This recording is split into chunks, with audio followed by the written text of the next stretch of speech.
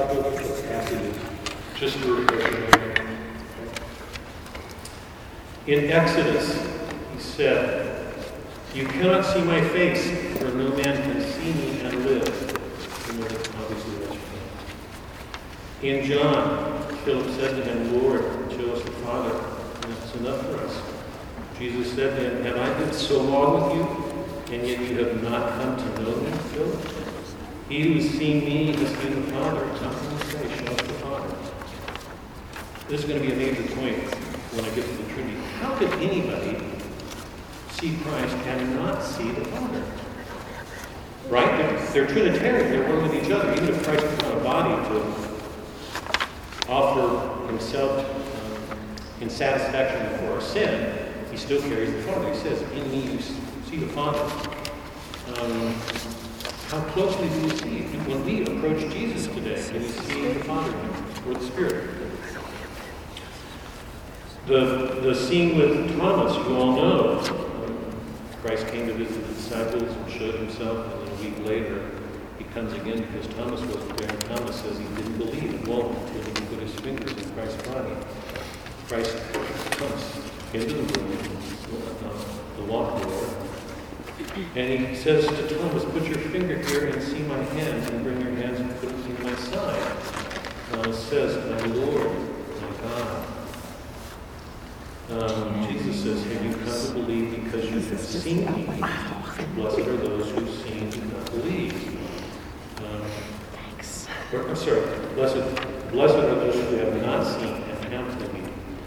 Because he's making clear that belief is a condition of seeing. If we don't believe, it's going to affect our seeing. We won't see as much. So whatever blindnesses that we have, in some ways go back to our beliefs. So the other thing. Nathanael comes to him. Remember, Philip goes to get him, and Christ says to him, "Before Philip called you, I saw you under the fig tree." Because he asked, "How do you know me?" And when Christ says that, Nathanael says, "Rabbi, you are the Son of God. You are the King of Israel." And Jesus says, "Do you believe because I told you that I saw you under the fig tree? You will see greater things than this."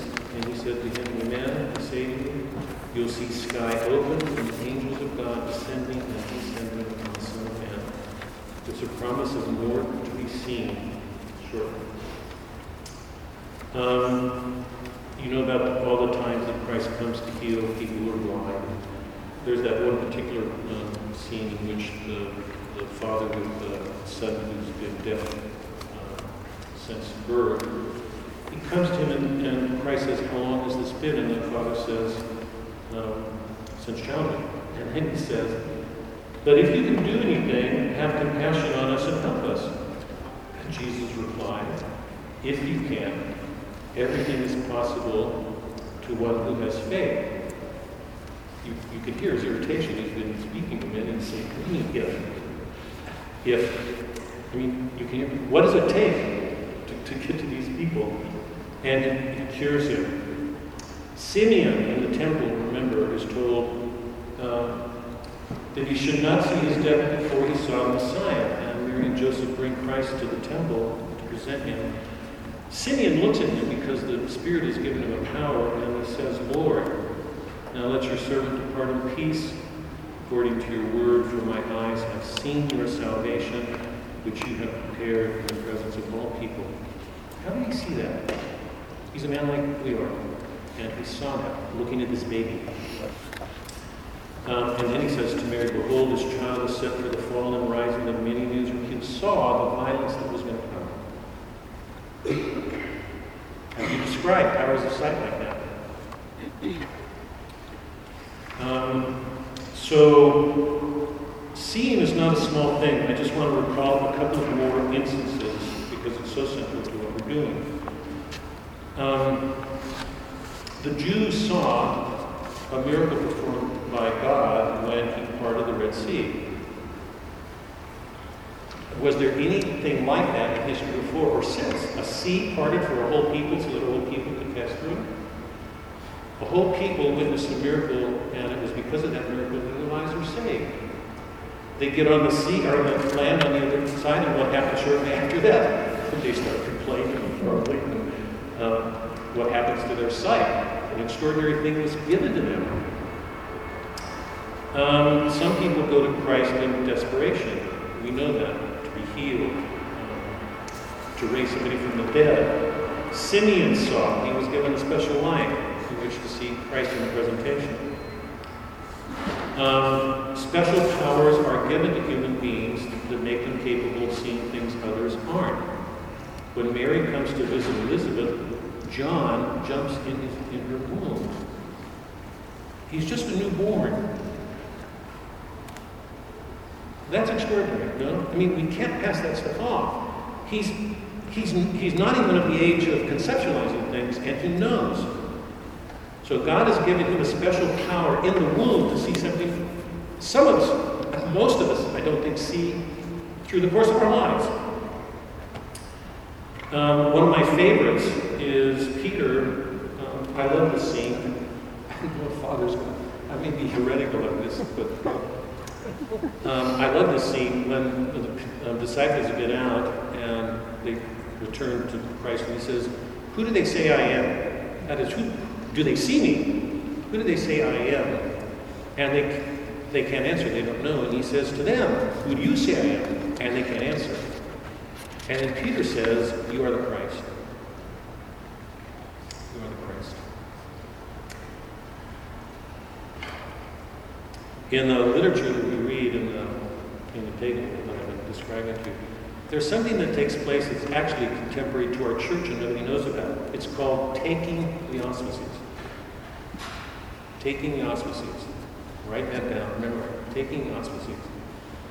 In the ancient period, when somebody had an omen or revelation,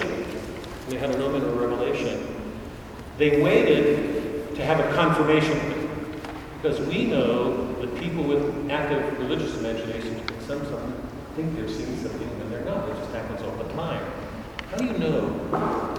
The church has to confirm all appearances. You know that, because otherwise the church would be destroyed in terms of the activity of people seeing things. Taking the auspices means an omen is given and you have to wait to get it confirmed. It happens in the Iliad, the Odyssey, the Aeneid. One of my favorites is in the Odyssey. The night before Odysseus does battle with the suitors, he asks for an omen, and Zeus thunders. And then he waits for a confirmation. And the confirmation is given in the next minute. He hears a woman, one of the maidservants from the house, screaming out saying, "Oh, I wish these suitors would die, because they've been grinding our knees for these 10 years. That is, they've been eating us up, grinding us down, eating us out of house." We know people who do that. The interesting thing about that, which a lot of people don't see, is that's an exact image of the Cyclops. Because if you know the suitors, you know the Odyssey, you know that the Cyclops eat Odysseus' men. So that's a prefiguration of what men actually do to people. Wear them out, eat them out of house, use them. Odysseus asks for an omen, it's given, thunder, and then suddenly this woman hollers out to confirm it. "Oh, I wish somebody would do away with these." Taking the auspices, okay? This is what's amazing. In the ancient world, taking the auspices is this exchange between men and God. An omen's given, confirmation's waiting for, it's given, and the sacredness of the moment is confirmed. In this moment, here's what's amazing. In this moment, Christ says to the disciples, who do they say? What do they say? They don't know. "Peter, who do you say I am?" He says, "You are the Christ." And Christ says, "Nobody did that. That came from the Spirit." The interesting thing there is Peter gives what is an omen, a prophetic moment. You are the Christ. Who confirms it? God himself. That's why sometimes I think, in some ways, that to me is almost the beginning of it's close to Peter giving the keys, but that's an extraordinary moment. Do the other disciples see it? Peter's just like you and me. He's speaking words like other human beings. But what's going on is amazing. He sees something that nobody else does. Okay? So this whole thing about seeing is not small.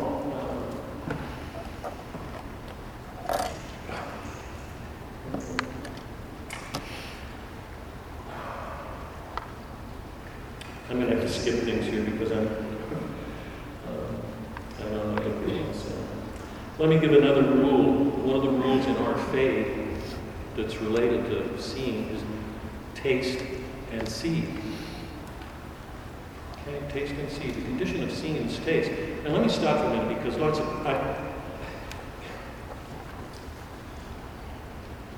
you didn't know that you were going to come here and suffer from an English teacher.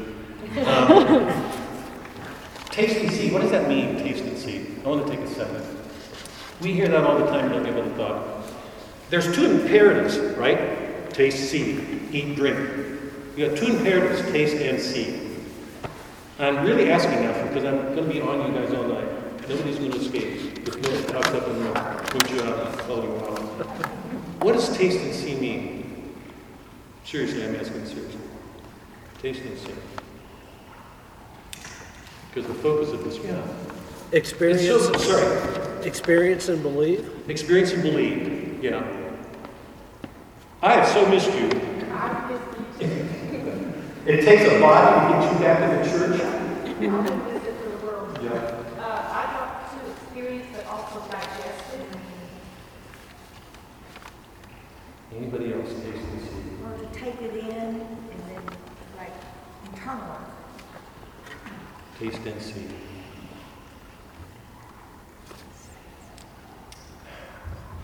You can look at it as two imperatives like drink and eat. You can also say one thing follows the other as its condition. If you taste this, you will see. Taste and see. Yeah? If you do this, this will happen. Right? Taste and see. Find out. What's the taste at issue here? What's the taste referring to? What taste is finally going to answer the longing to see? Bread of life. Yeah? There's only one food that will answer that taste and see. We go to church, hopefully, because we believe that when we eat that bread, Christ is in us. Yeah? Yes. So taste and see. Certain things we do will affect our sight. Taste, it's saying, if you do this, taste and see. You take this food into you, a new kind of sight. But you have to do that.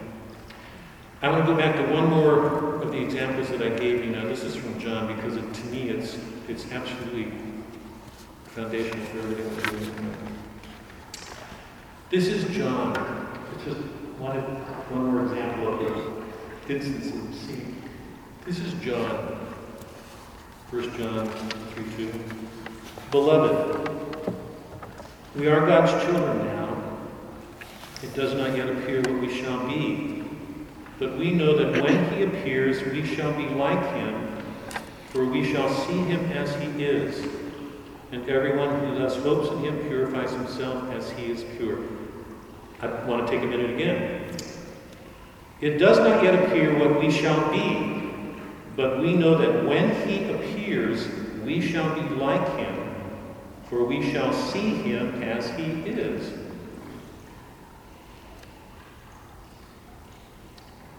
How do you guys understand that? What does that mean? When he appears, we shall be like him, for we shall see him. The condition of having that experience with Christ is seeing, for we shall see him as he is. What does that mean? What does that mean?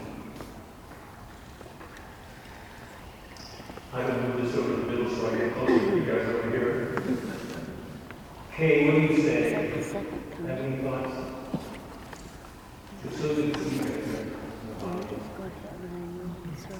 Anybody any thoughts on this? I think to me it's when you're in heaven and you see him as he is.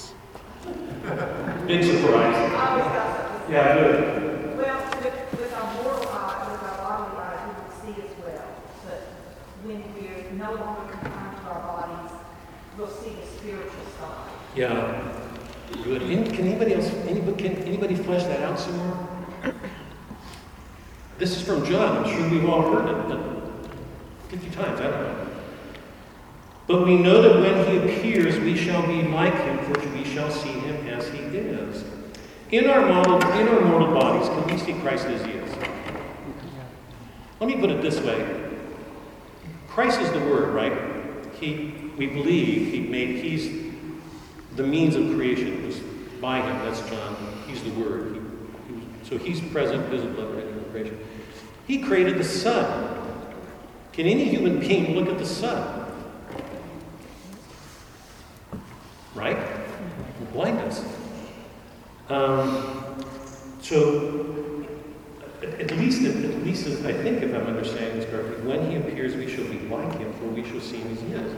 I mean, at that point, we've got to see him in some way that makes it possible for us to see him as the creator, the one who made the universe and the sun. We can't even look at the sun. And yet we're going to reach a condition of being able to see him. Now, that's going to sound strange to a lot of you. Those of you who are in the course, shouldn't be surprised because we're at that point in the Paradiso where Dante's entered the sun. And Beatrice looks up and the sun's not blinded. But we're prepared for it. I can't go into the class right now, but those of you in the class will know that. By that point, he's learned to see differently. He can see realities that he could never have seen in a human body, the way we do here on Earth. But it's another way of saying this, if I'm reading this correctly. When we go to church to receive the Eucharist, do we understand that the person we're taking in is that person? That extraordinary. It gets reduced to a wafer. We look at this wafer and say it's a wafer of the Protestant secular world. Father, am I missing something here? No, I was just going to say, one of the things you don't hear at Mass because the priest says it quietly is, as he mixes the water and the wine, and he says, maybe through this water and wine, we share the divinity of Christ as he shared in our community. So, in some sense, the whole notion of looking at the Eucharist, you can see a piece of bread or you can see Jesus Christ, it comes into those eyes of faith. But in that, where we share the divinity of Christ as he shared in our humanity, there's a term that I would encourage you not to look up on the internet called deification. But there is a deification, and that's probably a class that has to be taught. Don't look it up on the internet because you're going to see stuff that we don't believe. Yeah. We do believe as Catholics deification, meaning sharing the divinity of Christ as we share in our community. But all of that is from the eyes of Christ. The other word that the ancient church fathers used was theosis. It's exactly what fathers theosis, which means God came down and took on our human form so that we could take on a divine form, so that the more we participate in the sacraments, the more like God-like we become adopted sons of God. We share his divinity.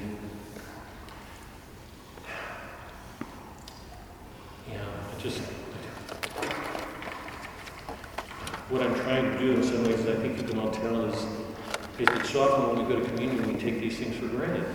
We get used to them. It's a wafer, or we know it's Christ. Do we have the appreciation that we should have for what we mean when we say it's Christ?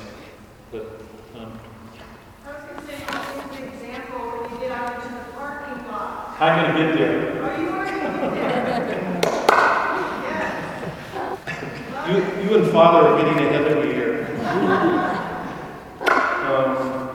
Okay, one last thing, definition, and then the overarching question. Definition.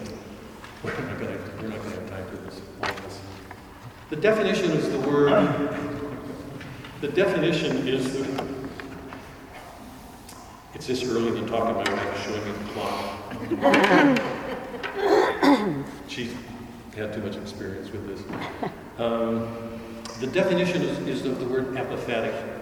It's going to cover it going. Apophatic in the world of theology refers to a knowledge by negation, the via negativa, the knowing something by the things we don't know about him. There are two ways of approaching God, the way of affirmation or the way of negation. And the apophatic is a way of knowing, usually peculiar to mystics. Okay? But I want to make a claim here that I want everybody to hold on to, because it's a word it's going to come up a number of times in some of the points that I want to make. One of the things that I'd like to say about literature, there's not enough time to go into it, is this. Most people read literature or go to a movie thinking that's a copy of reality. It's an imitation of reality. That's not true. It's never true. It gives us a rendering of reality, but it's never a copy. Even though it refers to the world and takes us back to the world, it leaves us in its own space. So while we're reading, we're returned to the world, yeah? We're not in philosophy or theology or science or physics. We're back in the world. We're undergoing some crisis with another human being, whatever it is, Dante or Achilles in the Iliad, or whatever it is, whatever story we're reading. We're in that story while we're in the world at the same time, as if there was something natural to be in two worlds at the same time. So literature is a strange thing. It takes us into that world, returns us to the world, but separates us at the same time. Okay? So we're there and not there. We're there and not there. Here are some of the ways T.S. Eliot referred to this there and not there. It's the part I'm going to get to it in the Eucharist. T.S. Eliot, who is the most important poet of the 20th century, in the last of his great works, the Four Quartets, talks about this there and not there in a number of different ways. Let me just give you some of the phrases. At the still point of the turning world, that's Christ. That's the Logos. There is not a place in this world in which he doesn't exist at its center. He's the creator. He holds everything in being. That's the image, the still point, okay? At the still point of the turning world, neither flesh nor fleshless, neither from nor towards. At the still point, there the dance is, but neither arrest nor movement. And do not call it fixity, where past and future are gathered, neither movement from nor towards, neither ascent nor decline. Except for the point, the still point, there would be no dance. And there is only the dance. I cannot say there we have been, but I cannot say where. And I cannot say how long, for that's to place it in time. That still point is in time and out. Shall I say it again? In order to arrive there, to arrive where you are, to get from where you are not, you must go by a way wherein there is no ecstasy. In order to arrive at what you do not know, you must go by a way which is the way of ignorance. In order to possess what you do not possess, you must go by the way of dispossession. In order to arrive at what you are not, you must go through the way in which you are not. And what you do not know is the only thing you know. And what you own is what you do not own, and where you are is where you are not. The point where the dance is, he cannot say where the end is the beginning. He says, in my beginning is my end. In my end is my beginning. We came from God. We go back. Where you are, where you are not, the moment in and out of time, I am here or there or elsewhere in my beginning. And a place where one kneels to pray, and where the intersection of the timeless moment is England and nowhere, never and always. All of those point to Christ. Remember, he's speaking to a non-Christian audience. If he were to use Christ, close the book and go away. But here's the reason I want to go through that. Literature is something I love because of the way it helps me see things. But here's the connection I wanted to make. So literature gives us an apophatic place. We're in that book. We're in the world, not of it somehow. It's a strange place. Okay? It points us to the world. We're going to see that in a moment with the poems that I'll do with you. It points us to the world. It helps us to see it, and yet we're not in that world. What happens when we take the Eucharist? This is when we take the Eucharist. I feel really nervous now because I've never had to speak with a priest. I always I always wonder if I'm getting close to an edge of, when we take the Eucharist, Christ is in us. Christ is in us. That is, our Father who art in heaven, hallowed be thy name. Thy kingdom come, thy kingdom come, thy will be done. That's the opening prayer, right? When we take the Eucharist, Christ is in us. I'm going to say, nervously right now, we're in the kingdom. He's in us. This person, we can't look at the Son, we can't look at the Son, right? For we will be like it, for we see him as he is. We're not in that condition. How do we get there? How do we get there? The only way that I know is by going to Mass and taking the Eucharist. But when we go to the Eucharist and take it, do we really know what we're receiving? This is the Creator of the world who could see the Son. We can't. When we take the Eucharist, we're in his kingdom. When we walk out to the parking lot to return to our cars, how many of us know that we're in a space where we are and we are not? We're in this apophatic space. All the apophatic things that I just read from Eliot. You follow me? Where you are is where you are not. What in the world does that mean? Most people look at it and their eyes will get screwy and they're looking at you and there's something wrong with you. That's where we're supposed to be. Wherever we are after that point, we are in his kingdom. Do we live that? Even with our sins, are we there? Do we make a place for mystery in our life knowing he's there? Okay? Let me stop for a second. I want to go to the 4 points, but that's the sort of context. But let me stop. Any questions or rebuttals? Or I get nervous when I'm not a theologian, but When it says how is Mass, I always say heaven on earth. any questions at this point? Okay, if you look at the outline, there are four topics, 4 areas. Beginnings, origins, what's in the way of seeing them, how do we recover our sight, what can we see once we do recover them. The very first one, the Trinity. Okay, here's my assertion about the first ones. If you look at the outline, you'll see under the outline it says Trinity, cross, love, and inheritance. My claim is those 4 things are not up for discussion. They're fixed, they're there. That's our reality, that's where we begin. If anybody wants to argue, see Father after Mass. If anybody wants to argue, we're going back to something right now I can't take up with this. I mean, I would be glad to take this up because I love talking about these things, but my claim right now is that those are fixed. Those are our beginning points. Those are the things, those are our first principles. If those are up for doubt, then everything's up for doubt. Okay? So let me take the Trinity. We're made in the image of God. We all know that. We're made in the image of God. If we're made in the image of God, we are Trinitarian by nature. By nature.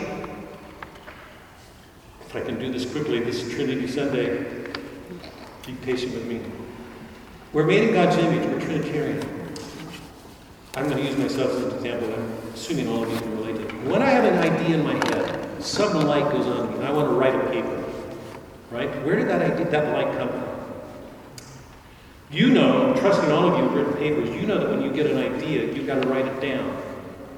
And you'll write it and you'll say, no, that's not quite it. Or you'll make a mistake and scratch it out and say that. And you keep working until you finally get it and say, that's that insight, that intuition. Okay? That light is the Father.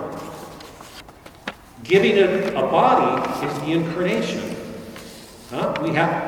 We are not angels. We cannot live in those lights in thought because thought's immaterial. It doesn't have a body. We've got to give it a body. You know that. Whatever we do in life, we've got to give it a material form to work on it, whatever it is, engineering, physics, you name it. So that light is the Father. The giving it a body is the incarnation, it's the Son. The power with which I express that is the Spirit. That's an exact description of the Trinity. Right? Son proceeds from the Father, and Spirit from the Father and Son. I'm going to come to that in a second. Here's the more important thing for me. We're made in God's image. We're Trinitarian. We were meant to love and to be loved, and to express that love with power. Mean it. Mean it. So what are the implications of that? We're Trinitarian in nature. We know that the three persons of the Trinity indwell perfectly with one another. This is so crucial. I hope so crucial. Sorry. I'm working out. My age is showing. The three persons are indwelling, right? One with the other. Perfectly, right? One God, three persons. When the Father conceived of himself, when he looks to himself to conceive, that's his Son. It's an exact image of himself. Not made, he's co-eternal, right? He's one with the Father. The love between them is the Spirit. One God, three persons. God conceived of himself, that's his Son. The love between them, that's the Spirit. There cannot be anything other than persons in the Trinity, and there can only be three. Father conceived in himself, the love between them. That's it. Yeah? They perfectly indwell with each other. This is St. Thomas. In the Trinity, because God doesn't have a body, is one of them less than the other two? I'm asking a question, serious here. Is two of them more than one? Oh, you all good. Wow. I thought somebody would, you didn't even hesitate. I thought that would be new to lots of you. Wow. I thought it was going to be smart here, but everybody sees that, right? They're perfectly indwelling. One's not less than two. In here, in our world, one is less than two. Mm-hmm. Yeah? Two is more than one. Not there. They are perfectly indwelling with one with another. We're made in their image. If we're to love like God, it means finally we're to be indwelling with each other. Those of you who've been reading the Divine Comedy know in the Paradiso that Beatrice knows Dante's thought before he even thinks it. And there are these constant reflexive verbs. God is in othering, in Godding you. I am in youing. There's not a subject-object dichotomy there the way there is here. Yeah? Our bodies, we separate ourselves. Don't touch me, it's my space. As you move closer to God, indwelling becomes more part of everything you do. The term in the church for marriage is one flesh. According to physics, that's absurd. Two bodies can't occupy the same space. We're not talking about just a physical reality, even though it's real for us. But spiritually, we're called to be indwelling one with another, to love one another. And I'm hoping, I'm trusting everybody's seeing the danger of this, the risk or adventure to let another person enter into your life, for you to be allowed to enter another person's life, is risky. It's dangerous. We have to take on each other's sins. We have to learn to help each other get past them. There's a whole work to be done if we're going to indwell, but that's our end. In heaven, there will be nothing but each one of us will be who we are and carrying everybody there. Can you imagine a greater spectacle in the world? And I'm back to Christ in the Eucharist. In the Paradiso, when one person enters heaven, he's related immediately to everybody. How can it be otherwise? In heaven. Right? If that's so, imagine the person who created that. Do we carry that when we go to the Eucharist? That's what we're taking into us. Why are we not going to church?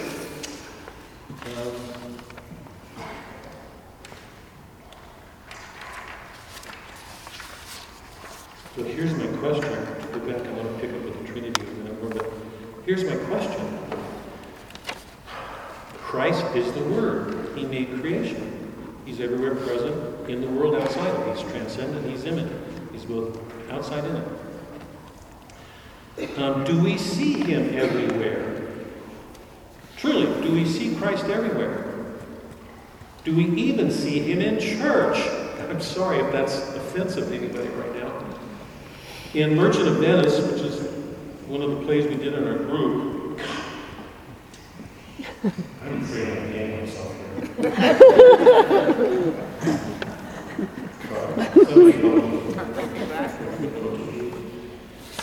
Merchant of Venice is one of my favorite plays, but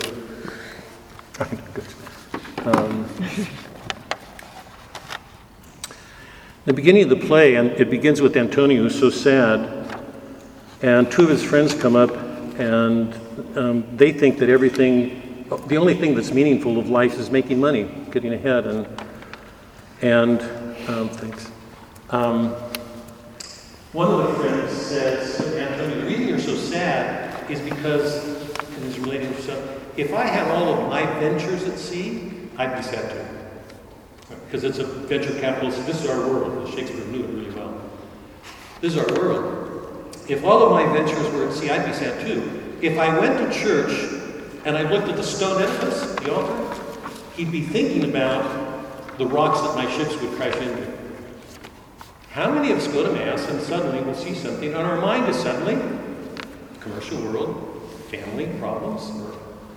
In that moment of Mass, we're supposed to be at that still point between this world and the next. How many of us in church are really fully moving towards the Eucharist? So that when we receive, we're entering into it in the sense in which I'm talking about it now. So, do we find Christ everywhere? We have this great longing. As the deer parts for streams of water, so my soul pants for you, oh my God. My soul thirsts for the deer. My soul thirsts for God, for the living God, my God. We sing the song like a deer that longs for running streams. Wish I could remember. My soul longs for you, my God. But we know that. We have this longing for God. So I go back to my question. What's in the way?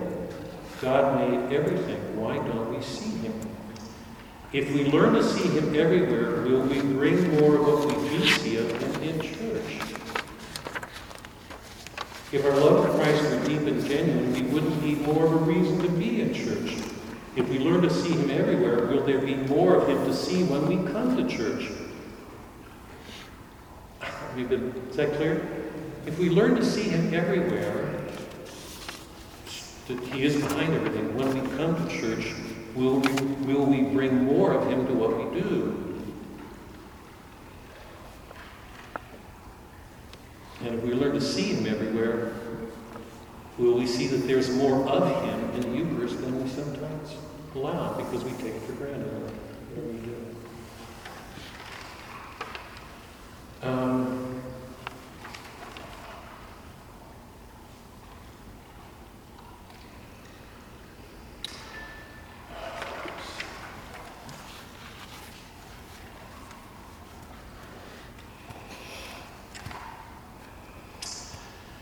I want to pick up the cross. We're not going to be able to do love and the other thing, but I want to take up the cross here. One of the areas that I listed in that first area was the cross, and I want to go there.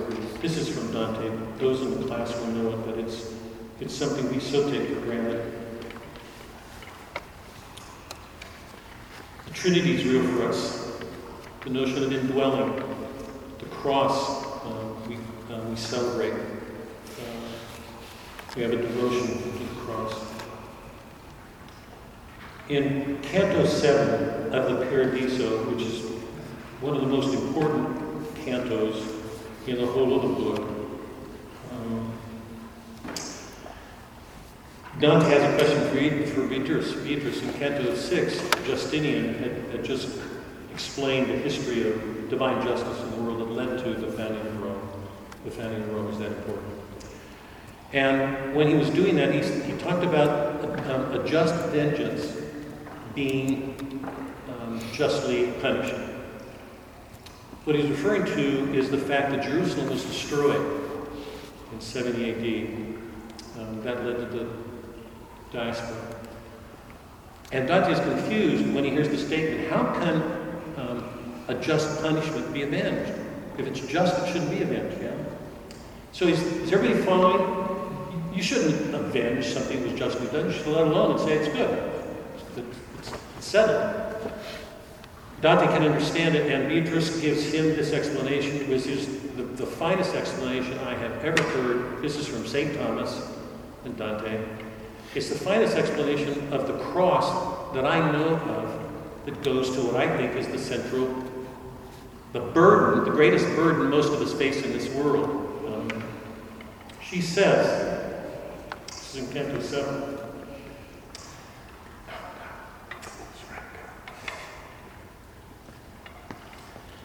Now listen to my reasoning. Once joined with its first cause, this nature was pure and good. But by itself, by its own act, having abandoned truth and the true life, out of God's holy garden, it was chaste. Then, if the crucifixion be judged as punishment of that nature assumed, no penalty could bite with greater justice. Is that clear, what I just read? If you look at the nature assumed, no act was ever more just in the world. Okay? Just as none could be judged as more unjust, considering the person who endured it, with whom the other nature was combined. But hold on just for a second. Here's the problem. We sinned against God. This is beginning theology, of course. We sinned against God, right? How can a human being atone, get satisfaction for a sin against God? He's infinite, we're finite. Can't be done, right? So the effects were, we're either to this Beatrice, and it's St. Thomas, man's left damned forever, or God just dismisses it, forgives him. Okay? Let me take a second. Why didn't God take this? I mean, we know the first because he loved us. He loved us so much he sent his son. Why didn't he do the second? Why didn't he just let it go? Could have done that.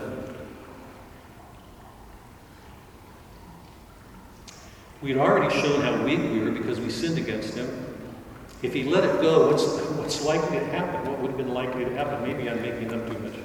You can do it again. Do it again. Continue the same thing. I mean, doesn't that make sense? It does. Mm-hmm. I hope that makes sense. If God had done either of those, we wouldn't have answered anything. He loved us. I mean, enough to send his son. That's from John 2. He chose a middle way. And this, by the way, this goes to Aristotle, St. Thomas. The medium is the virtue between two extremes. He chose a middle course. There's only one way that injustice could have been satisfied. Only if a God, because it would have required a God to answer for a sin against God, took on the nature of man and became a man. Is that clear? That's an amazing, because nothing else would have done. Could a man have done it? Or could a God have done it by himself? No. So if you look at the nature assumed, no act was more more just. I hope that's clear. We had to give satisfaction for a sin we couldn't. A justice had to be done. So in terms of the nature Christ assumed, no act was more just. He made justice real in the world. It's absolutely crucial to see that. There's nothing Christ did. I came to fulfill the law. There's nothing he did that would have gone against his Father. How could he? They were indwelling together in eternity. His Father's always been one with him. He was. He said, "In me you see the Father." So if you look at the nature assumed, no act was more just. If you look at the person who assumed it, because he was innocent, if you look at the nature assumed, no act was more just. If you look at the person, no act was more unjust. In that theology, it seems to me, we have what I take to be one of the greatest problems in the world. We're asked to bring a justice to everything we do and bring a mercy to it that nobody deserves. How easy is that? We are not asked to overlook justice. Christ didn't. The hardship, seems to me that particularly left us with is we have got to work to be just, but we have to bring to those efforts, to whatever we do with people, a mercy they don't deserve. I hope I said that strongly enough because it seems to me, if I'm going to wait a minute to get your response. How easy is that to do? I mean, look at our family or our marriages, day by day, hour by hour stuff that we do in the day. How easy is that to do? Nobody can forgive but God. That's why the Jews condemned him, because he said he could forgive. Only God could forgive. There's no way for us to give a mercy without his help. That's a divine act. We're asked to bring justice to our world and also a mercy people don't deserve. That we only have if we are with him. And I'm assuming you understand the difficulty. That's a cross for getting on this. It means somehow dying to do this. But I hope, I want to stress this because I see the church, priests and Catholics, Protestants for sure, tripping all over this everywhere. We are supposed to bring justice and mercy together. That's what Christ did. And obviously, if you think about it, that's not easy. But that's the cross part of this. Let me stop for a second. Any questions or difficulties with this?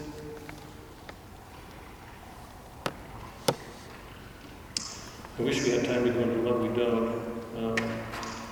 But let me do one thing. Let me see. No questions on this. I can't believe there are no questions. That's one of the naughtiest problems. When I look at all of Shakespeare works or Dante or Milton, the greatest, they're the ones who go to the bottom of this in ways that each century there's a new poet who will speak to the circumstances of his time, but they're always going to this same, how do we love, how do we bring Christ's love in a world where there's so much injustice and going to extremes. Avoiding the cross, really.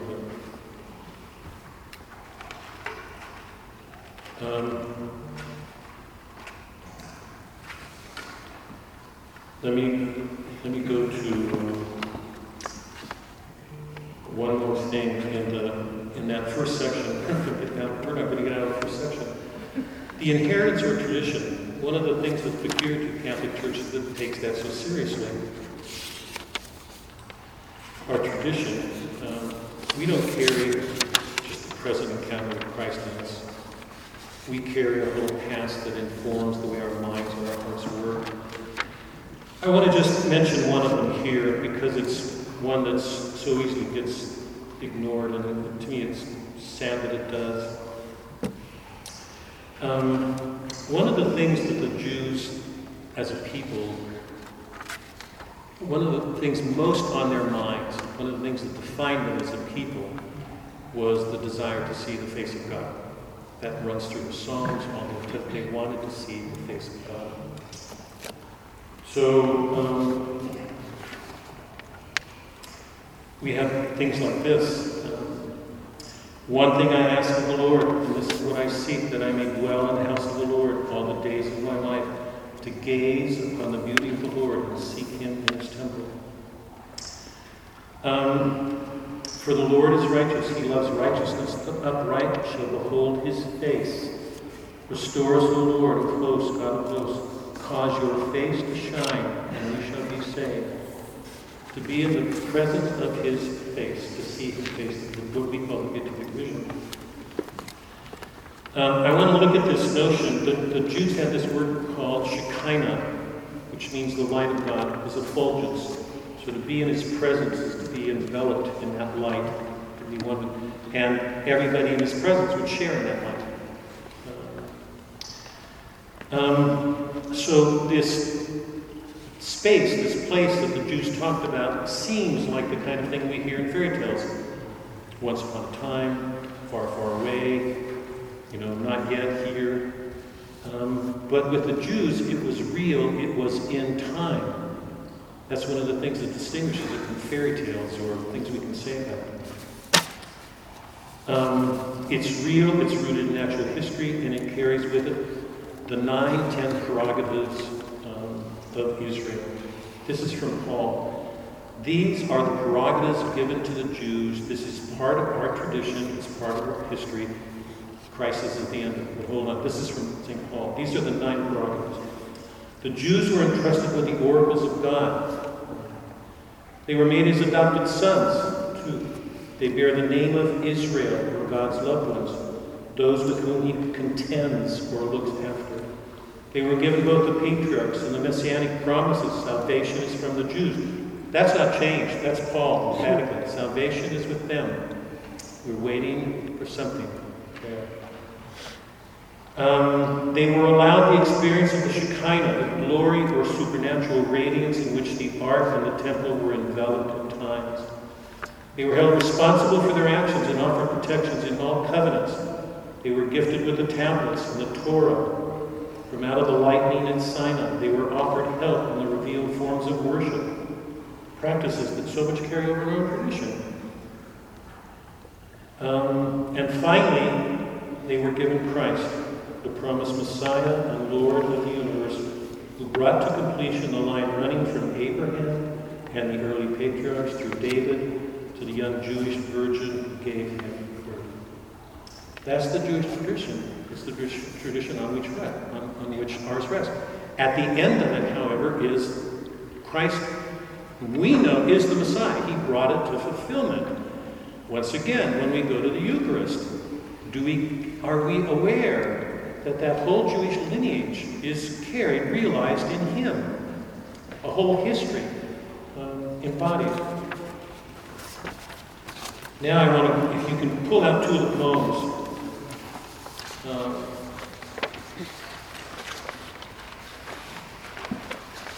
Kingfishers and the window, we pull it out. Remember, I said that this tradition is not only carried, conducted, conveyed in the 9 prerogatives of Israel, it's also in things, and in time, in history, in things. So, we've got things like this in the Old Testament. Thou visitest the earth and waterest it. Thou crownest the year with thy bounty. The pastures of the wilderness drip. It goes on and on. The heavens tell the glory of God. The firmament claims his handiwork. Day to day pours forth speech. Listen to this. Day to day pours forth speech, and night to night declares knowledge. There is no speech, nor there are words, nor are there words. Their voice is not heard, yet their voice goes out through all the earth. There's the apophatic. Everything speaks. Everything in the world speaks. It has to, because it was made by God, and yet we don't hear it. Make a joyful noise to the earth, all the earth, sing the glory of his name. We go on and on. All those psalms celebrating the beauty of things. So the Shekinah, this radiance, is present in everything. Does the modern world look at things that way? In the modern world, we've quantified everything mathematically, so we see it in terms of its quantity. We don't hear it, we don't see it. Take a look at Hopkins, the window, and as Kingfisher. Do you all have that poem?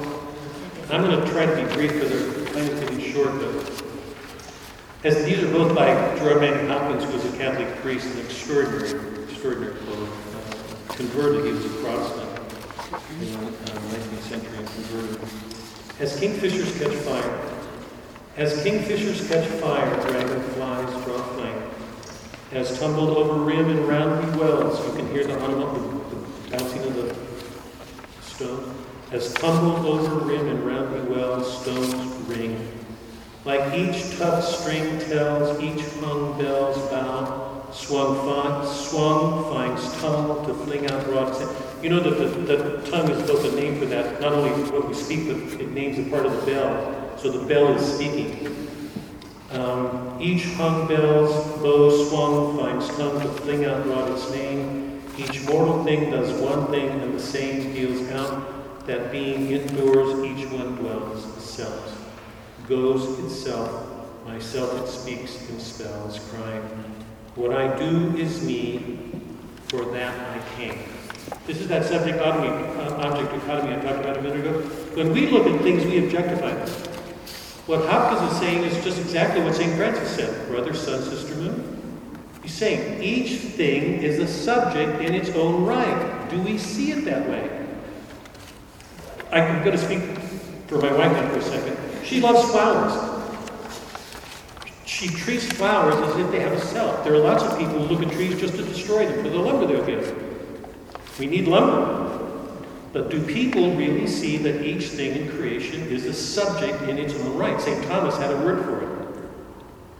Because he saw that each thing in existence was a subject in itself, even though we tend to objectify that. What I do is me, for that I came. I say more. The just man justices keeps grace, that keeps all his goings graces, acts in God's eye what in God's eye he is, Christ.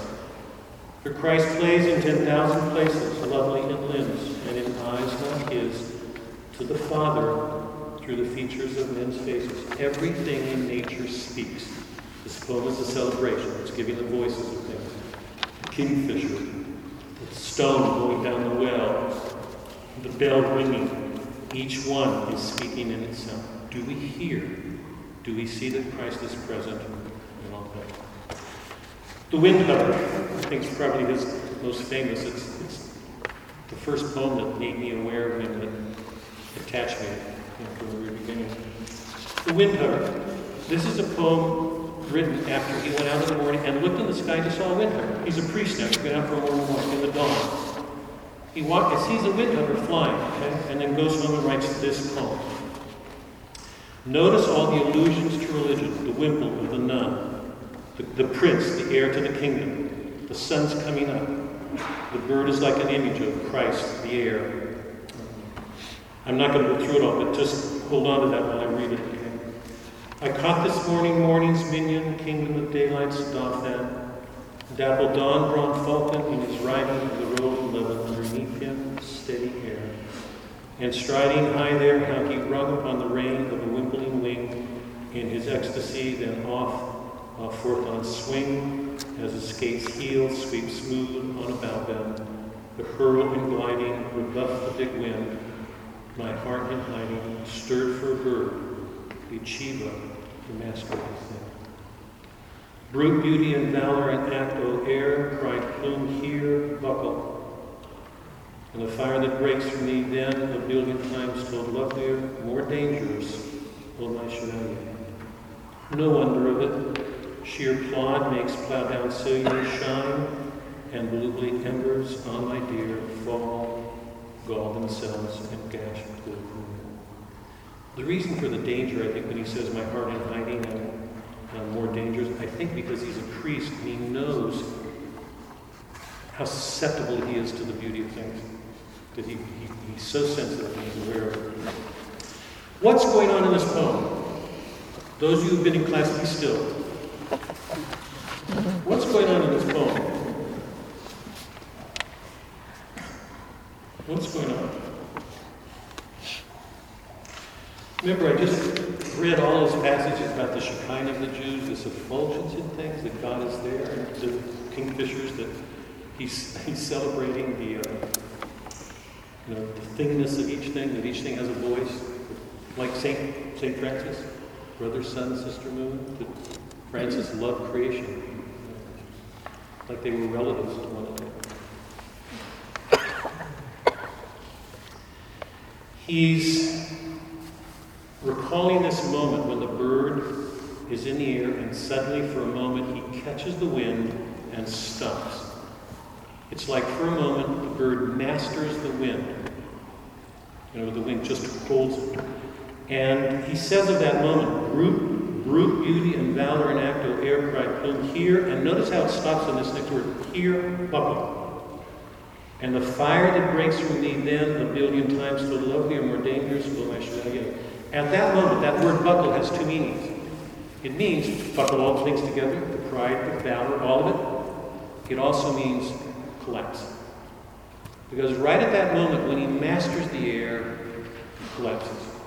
So in that moment, Hopkins is showing something in nature participating in the crucifixion. But there's this great beauty, this mastery of this thing, but at that moment, it buckles, showing the limits of the natural. But as a celebration of this beautiful creature, I mean, everybody else, imagine when anybody else going out, they'd see a bird in the sky. That's all it is. Well, truly, I mean, it's a bird. But he knows that there's nothing in creation that doesn't bear the stamp of Christ. They're all images. Do we see it? When we go to the Eucharist, are we aware that he was the creator of all of this, that that's what we're taking in? For we shall see him as he is. We will be like him, for we shall see him. Okay, I'm going to... I was planning to do some other things, but time is about up. So I'm going to do one thing. You know, thought I'd end up doing one of others, but here. I want to leave here. So if you're here, take a look at the picture that I gave you guys while we're here doing this training. I've been talking about things and how things reveal God when we see Christ's presence. Sorry. Oh, was it there? We have Dante's No. Purgatory. Here, let me just, if you could all focus, I'm going to take a minute just here. You all see this picture? It's called St. Gregory's Mass. I'm sorry, I would wish you had it, but Can we pass it around? I can't. Well, I will in a second. Here, just, yeah, probably. Here, can you just take a look at it? You all see it? You can probably read it. Let me pass it around, but here's the... when you look at it... This is unfair because you don't have a copy in front of you. When you look at it, what do you see? Can you just pass it around quickly? When you look at it, I'm really serious, what do you see? The Mass? There's a Mass, for sure. Christ. Yeah. Christ, yeah. In an idea in somebody's head, or actually present? Present. Actually present. Okay, here's where this is going.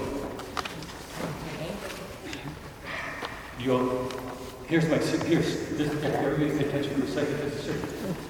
How many, these are priests, bishops. These are priests. How many people celebrating this Mass? These are religious orders. How many people actually see Christ in that picture? Nice there. How many people see him? Yeah. Who? Here.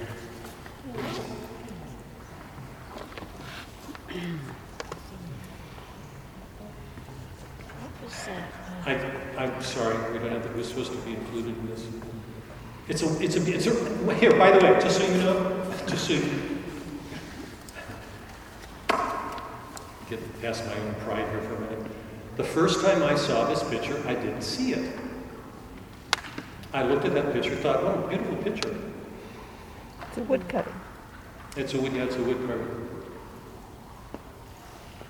It's a beautiful picture, and I missed it. I missed it entirely.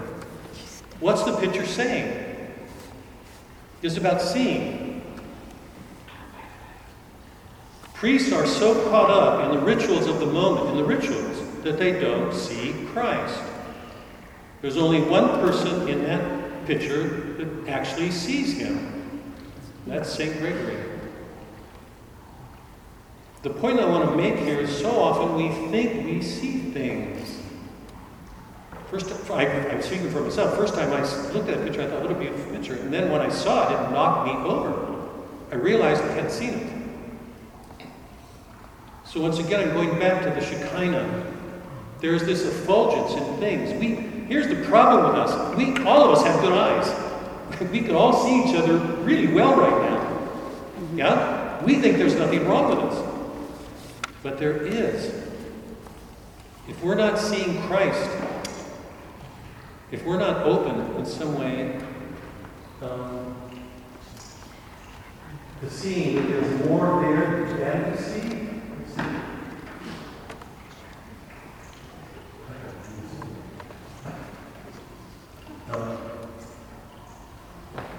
Dante, in the top of the Purgatorio, says, I climb to cure my blindness. I wish there were more time, because what I'd like to do is go through the Purgatory. I think what I'm going to do, I hope I haven't chased you all away. Next, I'm going to give another talk in 2 weeks.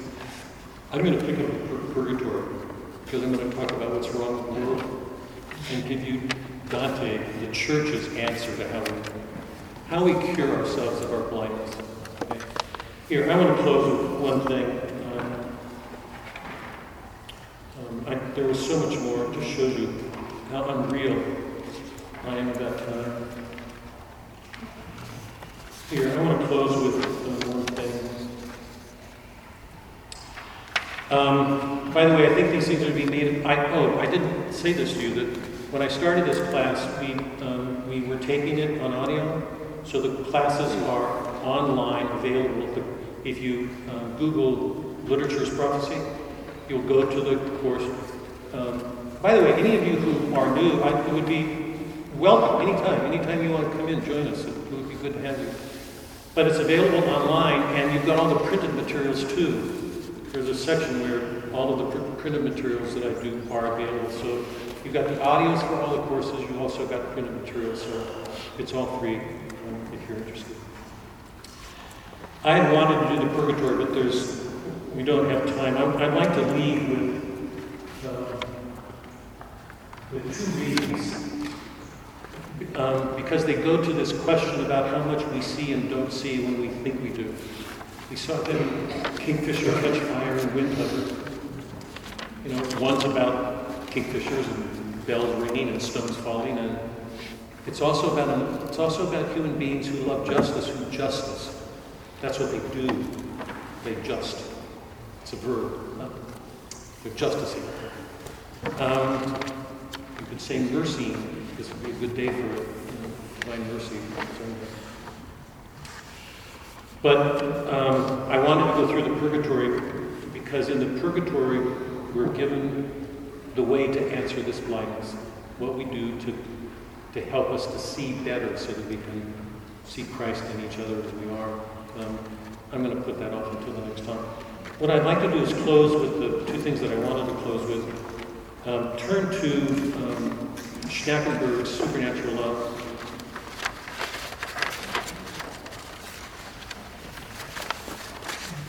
I'm going to read a passage from Flannery O'Connor's The Violent Bear Away, and I want to read Supernatural Love, and we'll close on this, but I want to make this comment before we do. Remember that quote that I read earlier from John? Beloved, we are God's children now. It does not yet appear what we shall be. We're in this earthly body. But we know that when he appears, we shall be like him, for we shall see him as he is. And everyone who thus hopes in him purifies himself as he is pure. That's our task, to take on our sins, all of us, to get better.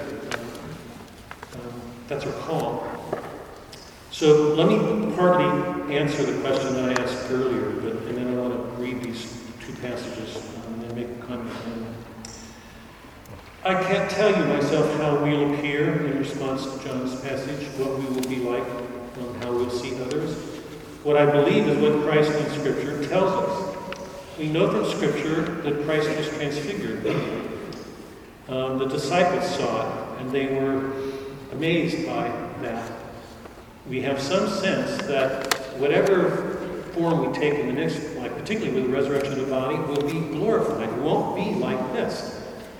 If we're in the presence of Christ and he created the universe and he could look at the sun, we're going to be looking at a light much greater, an effulgence much more blinding, and take a joy in it. And we know from Paul, who visited the third heaven, I have not seen, ear hath not heard, So there's all this stuff about this extraordinary glory awaiting. Transfiguration, Paul's eye hath not seen, ear hath not. Protestants would demean the body. Remember, taste and see. The great theme of Dante's Paradiso is a glorification of the human person in the body. Christ took on our bodies. We're not angels. We're not angels. St. Thomas, we are the most glorious thing in creation. We cannot, should not want to deny our bodies. That's who we are. We cannot make ourselves angelic. Shouldn't want to.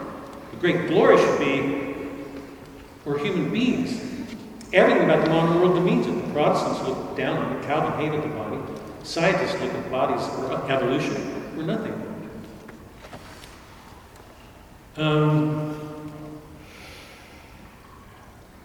When the Protestant looks at me, he demeans the body. They say, accept Jesus, just accept Jesus. Yes. But its view, I argue, is half Aryan. They're making Christ just a person. All these other things, who sees them? We should see them as Catholics because we're presented with stuff that glorify everything about our world. Walk into a Protestant meeting house. All this is new, it's not here. Man is the greatest thing in creation, that's St. Thomas. Everything about the modern world except our faith demeans our nature. Darwin, Freud thought everything was from sexual perverse instincts. Evolution. Christ took on our nature. That's how much he loved us. Poetry isn't God's divine mercy. It's not. I don't want to confuse the two. But it's a grace in this sense. It helps make us aware that there's a lot we don't see, we don't feel. It's a reminder of a goodness in the world that helps us. It's generous. It's giving us things to help our eyes. But one of the reasons for reading these things. In small ways, it's like a mercy. It helps move us along in our efforts to ask Christ for his mercy, to take seriously our call. However poorly we're to do it, we're still called to be priests, prophets, kings. I've been calling these poets prophetic. Now I want to end with two things that deal directly with prophecy. Take a look at Supernatural Love. It's one of my favorite poems. Okay. This. Sure. I didn't get it back on. I don't know that I had I it. brought this one. That's right. Supernatural Love. This is by a modern contemporary poet. This is modern. She's modern. She's American. Supernatural Love. My father, here's what I'm asking you. What do you see? When I finish with this poem, what will you have seen? Like the picture. There's a mass. Did we see it? Did we really see? So when I finish reading this poem, keep in mind my question, what do you see? What's there? Okay? My father at the dictionary stand touches the page. Let me start. This is told from the point of view of a woman looking back at her life when she was a 4-year-old child. So she's going back to her experience when she was knitting one of those samplers, and the word that she was knitting was beloved. And the father, who's an academic, is in his head looking at the word carnation.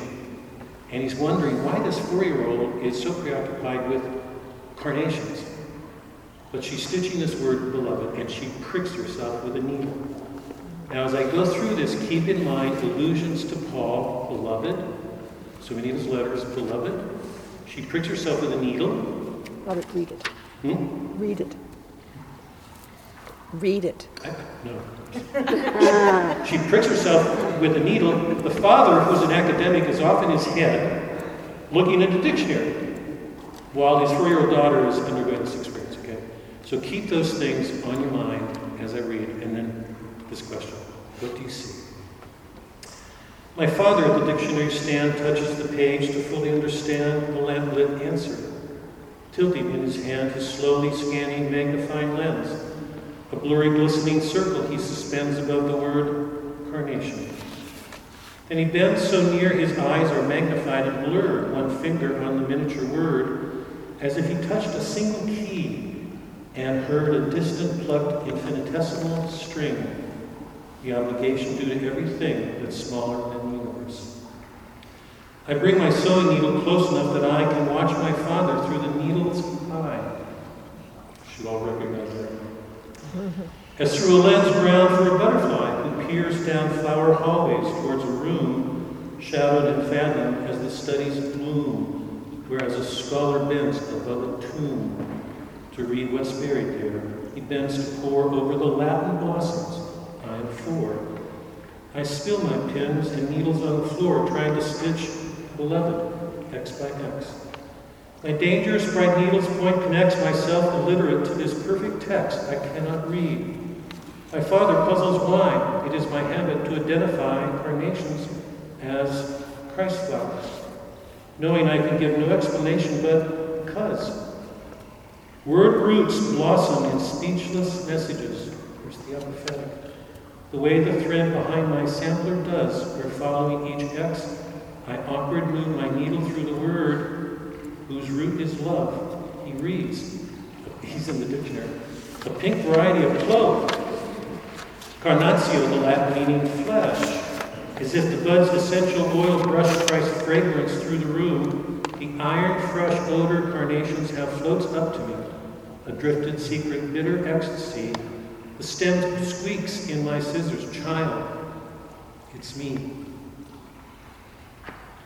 He turns the pages to clove and reads aloud. The clove, spice, dried from the flower bud. Then twice, as if he hasn't understood, he reads from the French for clou, meaning a nail. He gazes motionless, meaning a nail. The incarnation blossoms, flesh and nail. I twist my thread so it extends into a knot and smooth beloved, but my needle caught within the threads. Thy blood so dearly bought. The needle strikes my finger to the bone. I lift my hand, it is myself I've sown. The flesh laid bare, threads of blood my own. I lift my hand in startled agony, call upon his name, Daddy, Daddy. My father's hand touches the injury as lightly as he touched the page before, where incarnations bloom from roots that bore the flowers I called Christ's when I was 4. What's going on? What do you see? The crucifixion. Sorry? The crucifixion. Let's say your name. Myrna. Say it. Myrna. Martin, say, can you okay to take it on? Yeah. Say what you were saying, because I'm not sure. The crucifixion. Explain it. Well, because of the nails and the blood and what else? And I just can see Jesus, and he calls out for his daddy. Yeah. Good for you. Anybody else? Robert, repeat it. Anybody else? And Father, I think, anyway, the Jewish people, they were so busy reading their texts and looking at their words that they missed out on the blood that was spilled. yeah, to me, he's so representative of intellectual, academic. She's got this fascination, whatever it means for her. His first thought, go to the dictionary. It's so common. Anybody else on the beloved, the daddy, for the word blossoms? Well, when she said daddy, it made me think of Jesus on the cross calling out to his father. Right. Yeah, exactly. Is that clear? I mean, can everybody see? Here's a poem about a 4-year-old. How many people, if we had been present in that room, what would we have seen except a young girl pricking her finger? Hopkins saw Christ in a bird. Schnackenberg is finding Christ when she was 4 years old. Here's the claim I'm going to make right now, too, about this poem, because it's not only showing that in an instant that most people just pass over, something happened. Something was going on. It has to. There is no way our God, everything God does is to bring good out of evil. He's a good God.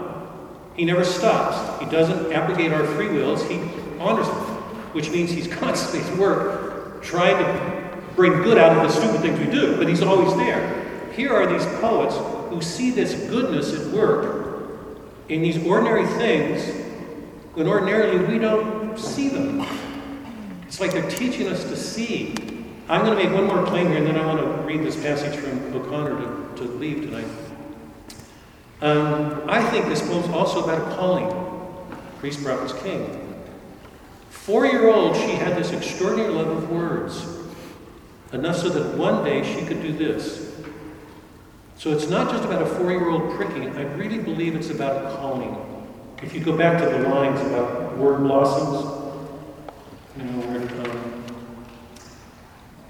word blossoms in speechless messages the way the thread behind my sampler does. She wants, what I was talking about, she wants to incarnate spirit. She wants to give these things a body. And in this poem, she's celebrating the crucifixion, and I think a calling. That something happened when she was 4 that stayed with her.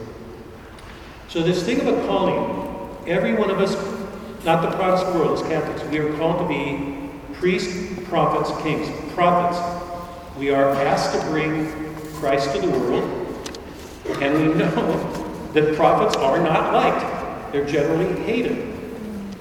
And yet all these poems or pieces that I've been reading are poets who are finding God present in extraordinary ways. There's something prophetic going on. Okay, here's the last one. This is from Flannery O'Connor's novel, The Violet Bear Away. It's her greatest novel. She's an American poet, Catholic. She's one of the most important modern short story writers, probably one of the best short story writers in the modern world. Her last work was called The Violet Bear Away, and it comes from this title.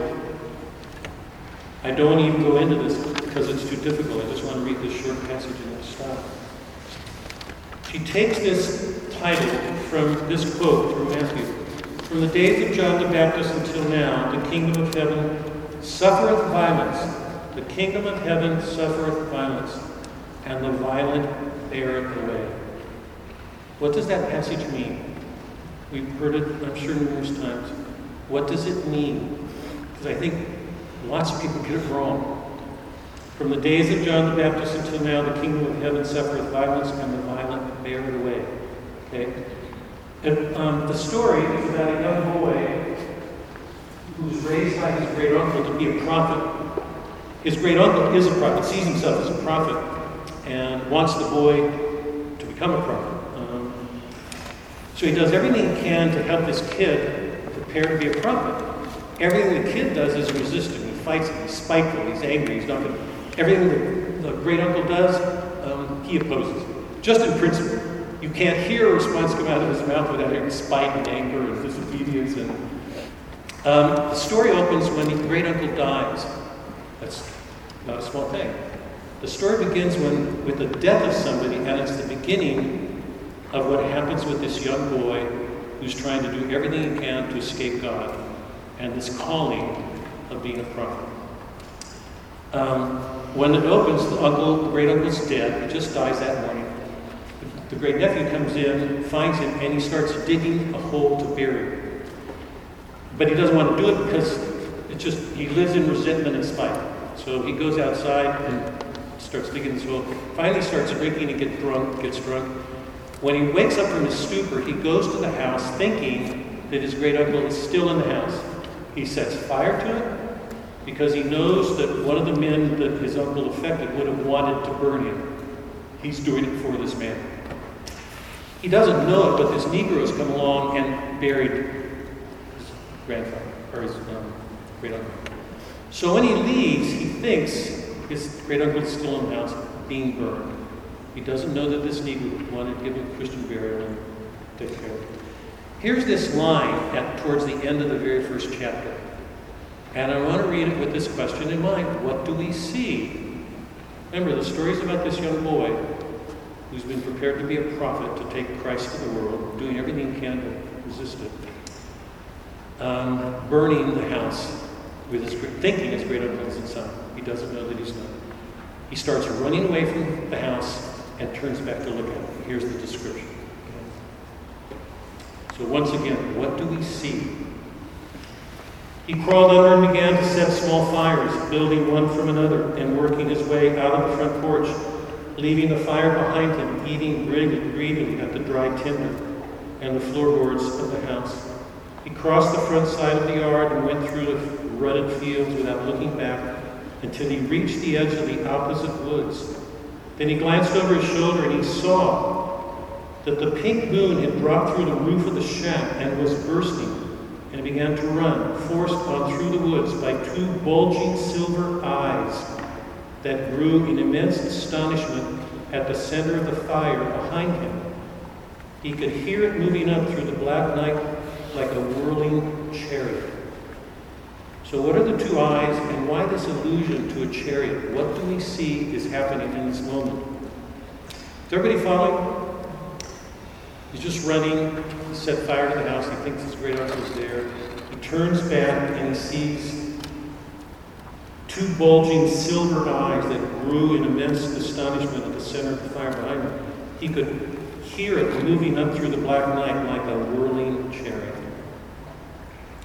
Any thoughts?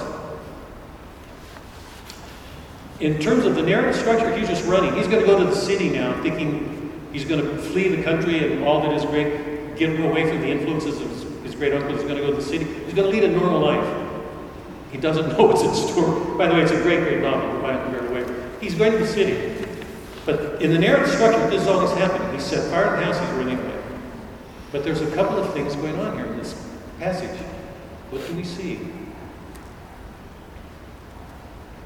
What are the two eyes? Any thoughts about that?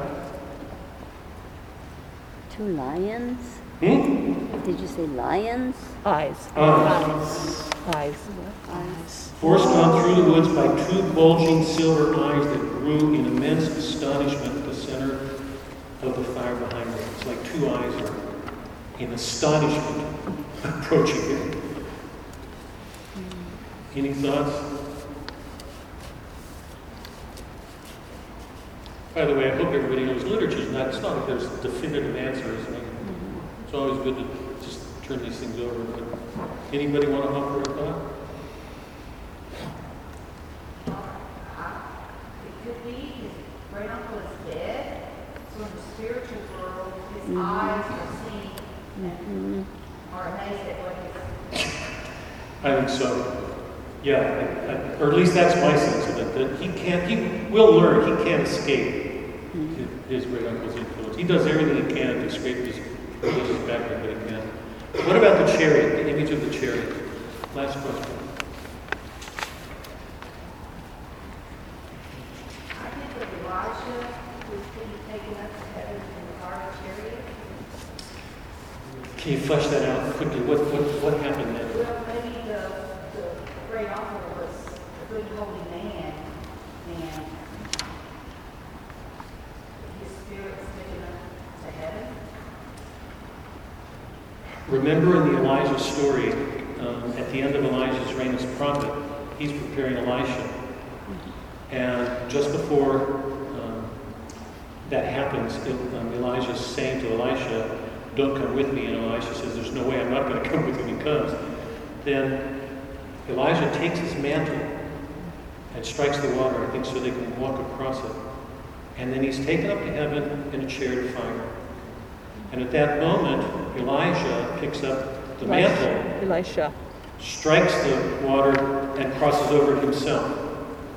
So it's an exchange of the mantle from one prophet to another, and it's image in the chariots of fire. So I think what's happening, I mean, you wouldn't know it unless you were looking closely. But what Connor's suggesting is this is that moment of passing the mantle from one to another. Violently here, because young Tarwater wants nothing to do with his uncle. He's going to flee. But something's going to happen in the city. If you want to find out what, you've got to read it. It's a short novel. It's a really good novel. Anyway, both of those supernatural love and violent carried away are about answering the call to be prophets, to take Christ to the world. Amazing, amazing works. I'll pick up some of this in the next talk, but the whole point of this was Father put this talk series together for one reason, I mean, it was to get people back in church, and for me, it is so much, as you know, it's so much a question of how well we see. What do we see when we receive the Eucharist? When we come, do we take it for granted? Suzanne heard from a friend once, I think, or heard about a friend. The guy was Islamic, and a Catholic was telling him his belief in the real presence. And the Islam man was stunned to disbelief. He said, if that's what you really believe, if I came up to receive the Eucharist, I would prostrate myself. I would lie flat on the ground.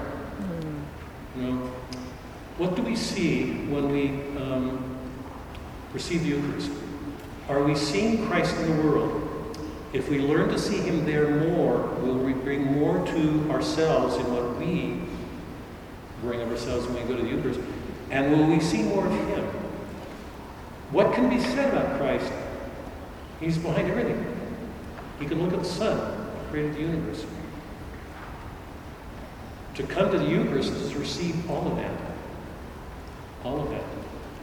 And know that when we do, we're getting closer and closer and closer to that moment I described, in that passage from John. Let me read it one last time. Beloved, we are God's children now. It does not yet appear what we shall be. But we know that when he appears, we shall be like him, for we shall see him as he is. And everyone who hopes thus in him purifies himself as he is pure. Taking the Eucharist is not just taking Christ in. Yes, it's that. But it's so much more. Do we see that? Do we carry that with us? Good questions, okay? Thank you all. Thank you. Thank you.